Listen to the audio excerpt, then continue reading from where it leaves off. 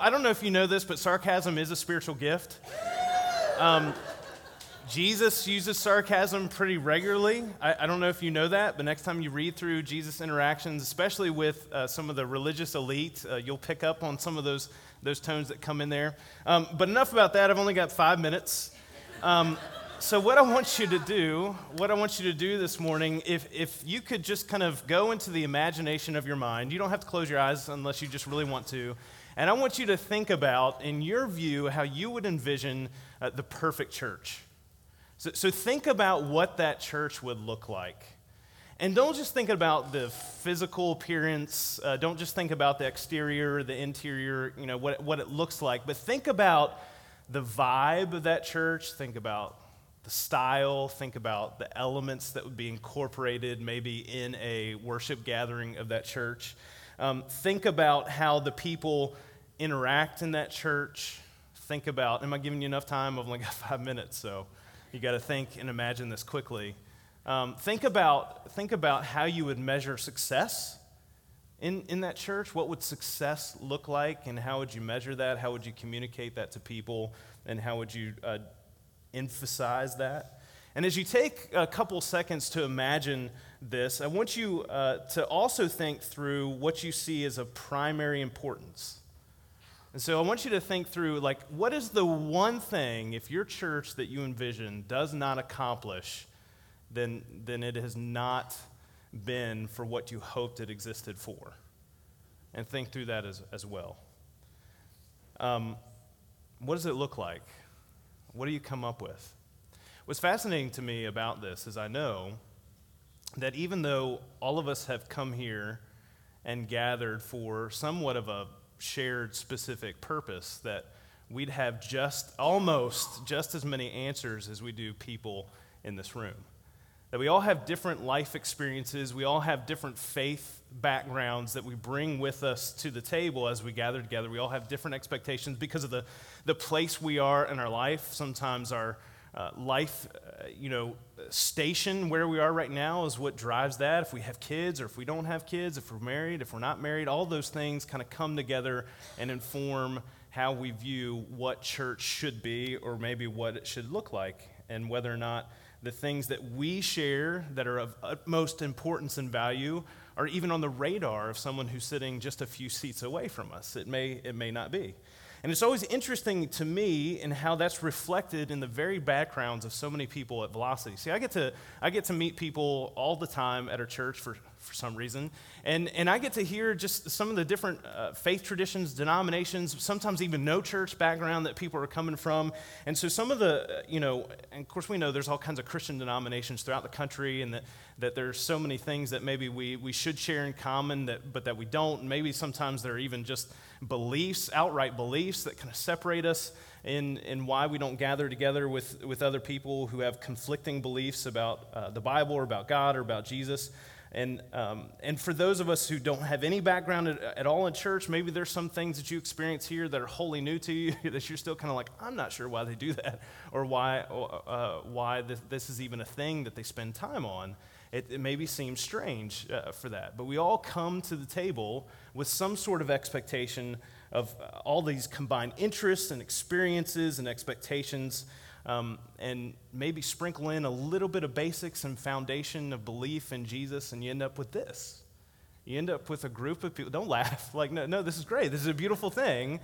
You end up with this group of people. You end up with groups of people throughout the globe that are gathering together, worshiping God, maybe learning about Him new for the very first time, and trying to seek out what God has for them in their life. Now, of course, at Velocity, we have our own personality. We emphasize some very key elements of being a disciple. You've seen maybe our rules that we even post out on the road frontage. No perfect people allowed. We're still working on that one.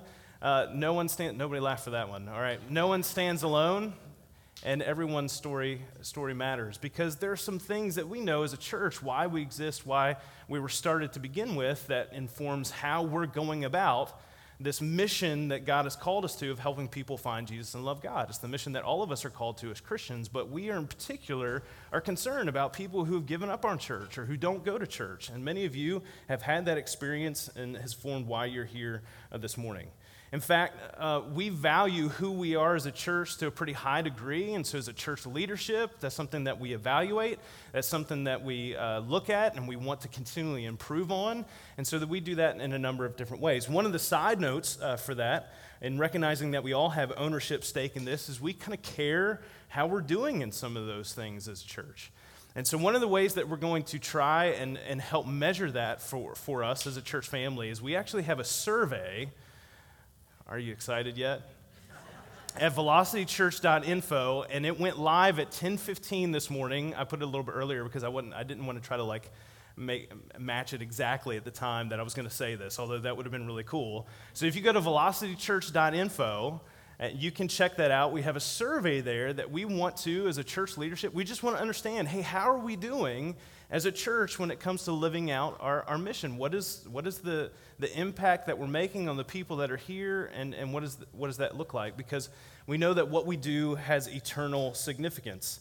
God has blessed us to be in this place, in this time, to bring him glory, to share other people with him, and so we want to make sure that we're being good stewards of that. And all of this, it ties into what we're talking about this morning. So make sure you check that out, velocitychurch.info. On a very basic level, in the way that Jesus tells us to interact with each other, all Christians should be on the same page.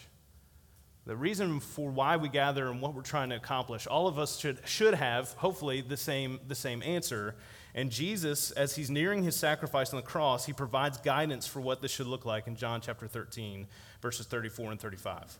He says this, "A new command I give you, love one another. As I have loved you, so you must love one another. By this, everyone will know that you are my disciples if you love one another." And that love for one another is the impetus for why we do what we do. It's the foundation for, as Christ followers, why we gather together as a congregation, what we're trying to accomplish here as a church. It is that love that we're called to have one for another. And so as we've been in this sermon series called Jumpstart, and we're talking about 5 different ways that God uses to jumpstart or to grow our faith. We've talked about Bible application. We've talked about godly relationships. We've talked about spiritual discipline. As we talk about personal ministry this morning, we'll talk about faithful circumstances next week. As we talk about personal ministry this morning, this is the fulfillment, what we're talking about this morning is the fulfillment of this idea that Jesus instills in his disciples, that people would recognize us as followers of Jesus in how we love each other. Now, you could take personal ministry a couple different ways.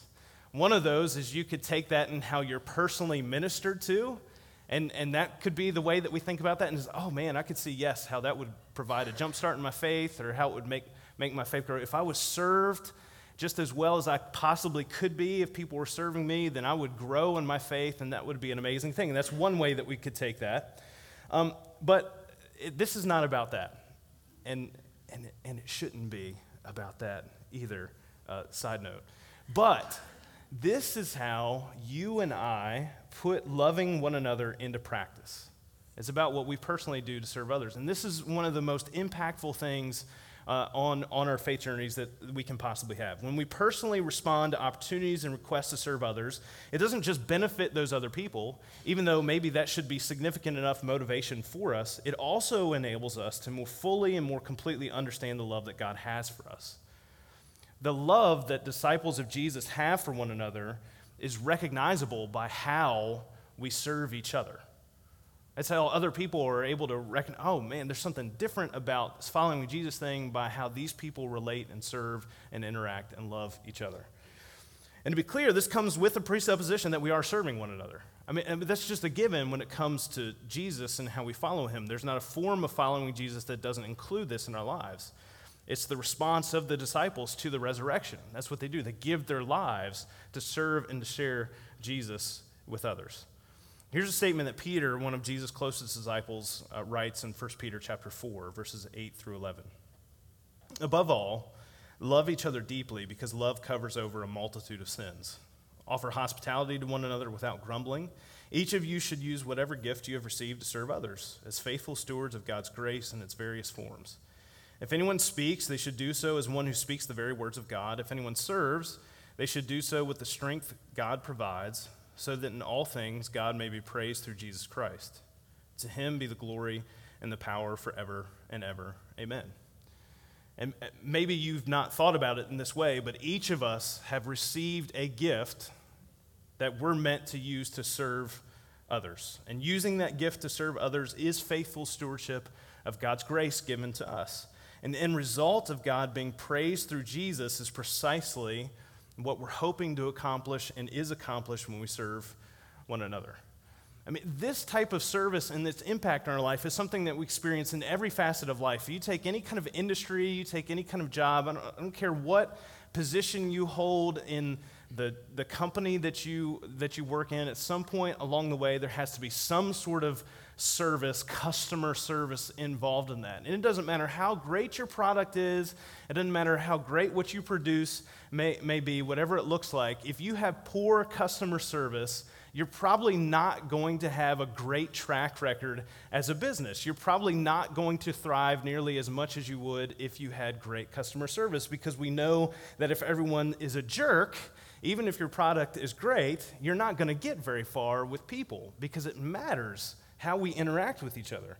You need to take your car into the shop to get worked on. I mean, what's the first thing that we're looking for? We're looking for a mechanic who doesn't what? Who isn't going to cheat us, right? Because we probably don't know nearly as much about a car as maybe we would want to when it comes to that time where the mechanic comes in and says, well, you need this done, you need this done, you need this done. You're like $1,500 later. It's like, really? Man, maybe there's some things I didn't need done on there. And so we look and we ask for each other, hey, where's a reputable place I can take my car where I'm not going to get cheated, or somebody's not going to inflate the cost because they're just trying to serve themselves and line their own pockets. Good customer service, it's a big deal to all of us. It impacts our moods. It impacts how we interact with other people for the rest of our day. If we don't have a great barista, when we go get our coffee in the morning. Does anybody do that? I don't know. If you're new this morning, or if you've ever looked for a new church, there are likely a few basics that are really important to you. There's some studies that are done on things that turn off people from church. And so here are a couple, for example. So people want to know, are people friendly? And that can be a whole thing, because friendly comes in all kinds of different shapes and sizes and how we define like some of us are like, please don't touch me. That would be me. You remember the whole I don't even like to hold hands in a prayer circle. So that's kind of where I am. And it's okay. That's okay. No perfect people out. Some of us, we're concerned about is the place clean? Are my feet going to stick to the floor? Well, that's different if you're meeting in a movie theater, which we've been there, done that. Yeah, and so do people even care to take care of the place that they're meeting in? Is that a thing that we can see and observe? Or if you have kids, one of the top most important things to you, are my kids going to be safe, and are they going to be cared for? And in each of those areas, somebody has to step up and make sure that those things are taken care of. It's a small cross-section of once, but some of the basic things that we take for granted that somebody is going to take care of for us to experience has to come from people who are willing to step up to actually do it. And when we're the ones who do those things, we're not just fulfilling an obligation that has been placed upon us. We're experiencing growth in our faith. And when we're not a part of those things, we're letting God-given strength in our lives just atrophy and go to waste. Maybe serving others has seemed intimidating to you in the past. Maybe it's a lack of knowledge, or maybe you just aren't sure where to start. Maybe you've been burned or burned out. I can relate to those things, but here's what I know to be true when it comes to being personally involved in ministry. By the way, that word ministry, it just means serving. When we serve, we're a part of God's work. And this is something Jesus regularly invites his disciples into. I mean, Jesus, when he came and he was in his ministry, the things that he accomplished, he didn't need those followers around him. He didn't need the 12 to follow him everywhere and accomplish the things that he did, but he invited, just as it's part of God's character and nature, invites them into a relationship to work alongside them, to draw them into his work that he's accomplishing. One of the fairly well-known times when Jesus does this is a miracle called the feeding of the 5,000, which is a misnomer. There are more than 5,000 there. So if you open up your Bibles to this passage and it says feeding of the 5,000, just put a plus symbol next to that. It's cool. You can write in your Bible. Because there are more people than there. In Matthew chapter 14, so that's the text we're about to read, Jesus had just received news that his cousin John, who was John the Baptizer, he had been beheaded and killed. And despite the fact that he was mourning this loss, crowds of people sought after Jesus so they could be served by him. And this is what happens. When Jesus had heard what had happened to John, he withdrew by boat privately to a solitary place. Hearing of this, the crowds followed him on foot from the towns. And when Jesus landed and saw a large crowd, he had compassion on them and healed their sick. As evening approached, the disciples came to him and said, "This is a remote place, and it's already getting late. Send the crowds away so they can go to villages and buy themselves some food." And Jesus replied, "They don't need to go away. You give them something to eat." And they said, "We've got 5 loaves of bread and 2 fish." And so after this long day of healing and interacting with this 10,000 plus or so person crowd, the disciples pragmatically recommend that the group disperse so they can get a head start on taking care of themselves, hit up the local food vendors, support local. And I suspect that there may have been some genuine concern for Jesus. After all, he's mourning the death of John. He's been helping these people likely without much of a break, and they're probably pretty tired themselves of the constant stream of people. And I'm pretty confident as well that they did not expect Jesus' response to them at all. Jesus asked the disciples to not just serve the people around them, but to do something that wasn't reasonable and wasn't possible. He says, "You feed all of these people." Yeah, I know you got a snack here that some kid, his mom packed for him because he's the only one that planned ahead. But you feed everybody. You take care of that. And this wasn't reasonable. It wasn't possible, at least not by any means by which the disciples can accomplish Jesus' requests. And while there seems to be some kind of effort on their part to comply with Jesus' direction, they certainly don't believe it will do any good. Here's a snack. I don't know how this is going to help. And man, it is so easy to think that what we have to offer isn't that big of a deal. Yeah, I wrestle with that pretty regularly myself, that what I have to offer is not really that great, not that big of a deal. Or it's really easy to assume that somebody else will take care of it, somebody else's job, I'm sure somebody else will do that and handle it if we don't. Or maybe it's easy for us to even be insecure in knowing that what's been requested of you isn't something that you feel like you even have the ability to fulfill. But what Jesus does with this, putting them in this impossible situation with this request to serve these people, what he's about to show the disciples in this crowd is exactly what happens when our effort meets God's blessing. In verse 18, Jesus says, "Bring them here to me." And he directed the people to sit down on the grass. And taking the 5 loaves and the 2 fish and looking up to heaven, he gave thanks and broke the loaves. Then he gave them to the disciples, and the disciples gave them to the people. They all ate, were satisfied, and the disciples picked up 12 basketfuls of broken pieces that were left over. The number of those who ate was about 5,000 men, besides women and children. And this is such a poignant picture of the kingdom of God that Jesus ushers in with his life, ministry, death, and resurrection. The disciples produce what they could muster, and then Jesus exponentially increases that effort to not only encompass the crowd, but to have more than enough left over. It's not the significance of the 12 baskets is not lost on knowing the 12 tribes of Israel that are there and what Jesus has come to do and provide for the people.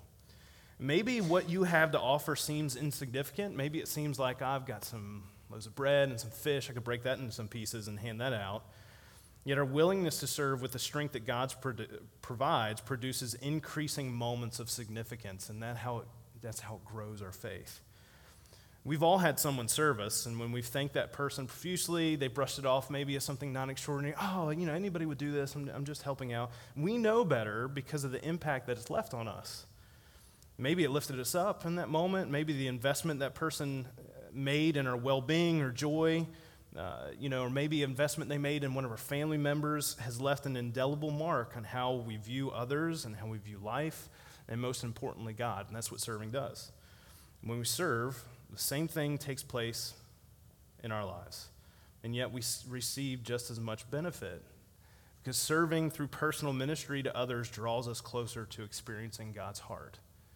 It brings us closer to his heart, to his mind, how he thinks about us. And that's why it's such a significant piece of jump-starting or growing our faith.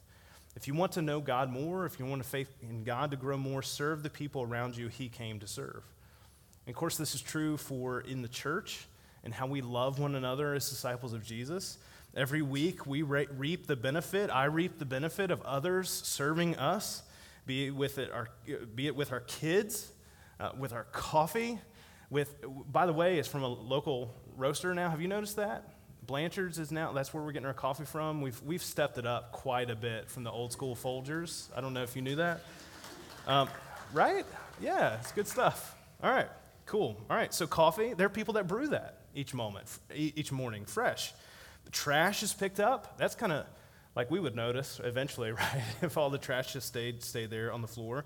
Someone telling you, hey, when you came in this morning, and being part of, and there's a whole lot bigger list than just those things. And being part of a team serving in the church is how we all become engaged and involved in how God is moving in our lives. It's how we grow our faith as a community. It's how we love one another.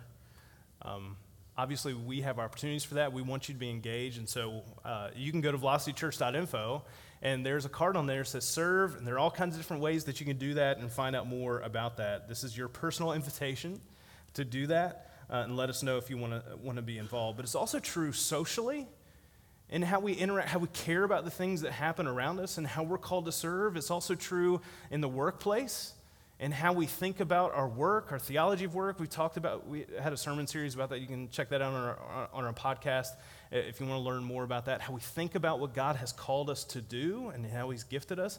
And it's true in our families, in our friendships.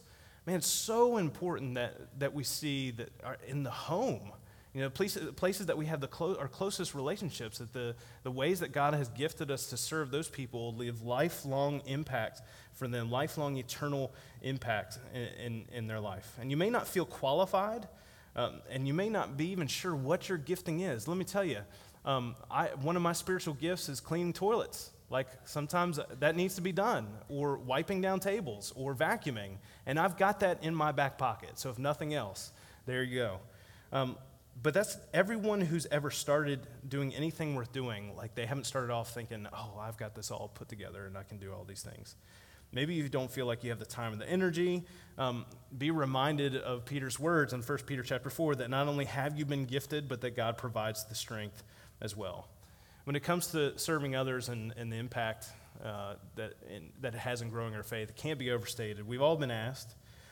It might be more than what you think you can accomplish, but when you say yes, you'll see what God can accomplish in and through and around your life. Let me pray for us this morning. God, as we consider how you've gifted us and strengthened us to serve those around us, I mean, there are going to be times where we feel like we don't have that much to offer, that we're not even sure why you ask us to offer those things to begin with, but we know that you exponentially increase those things in ways that we can't even imagine when we're willing to be faithful with those things and return them in service back to you. God, we ask that you give us a clear prompting from the Holy Spirit and how you're calling us to serve those around us, whether it be here as part of this congregation, this church family, whether it be in the workplace, at home, with the things that are happening around us in our community. And God, we thank you for promising the strength to see those things through as well. We praise you for all this in Jesus' name. Amen.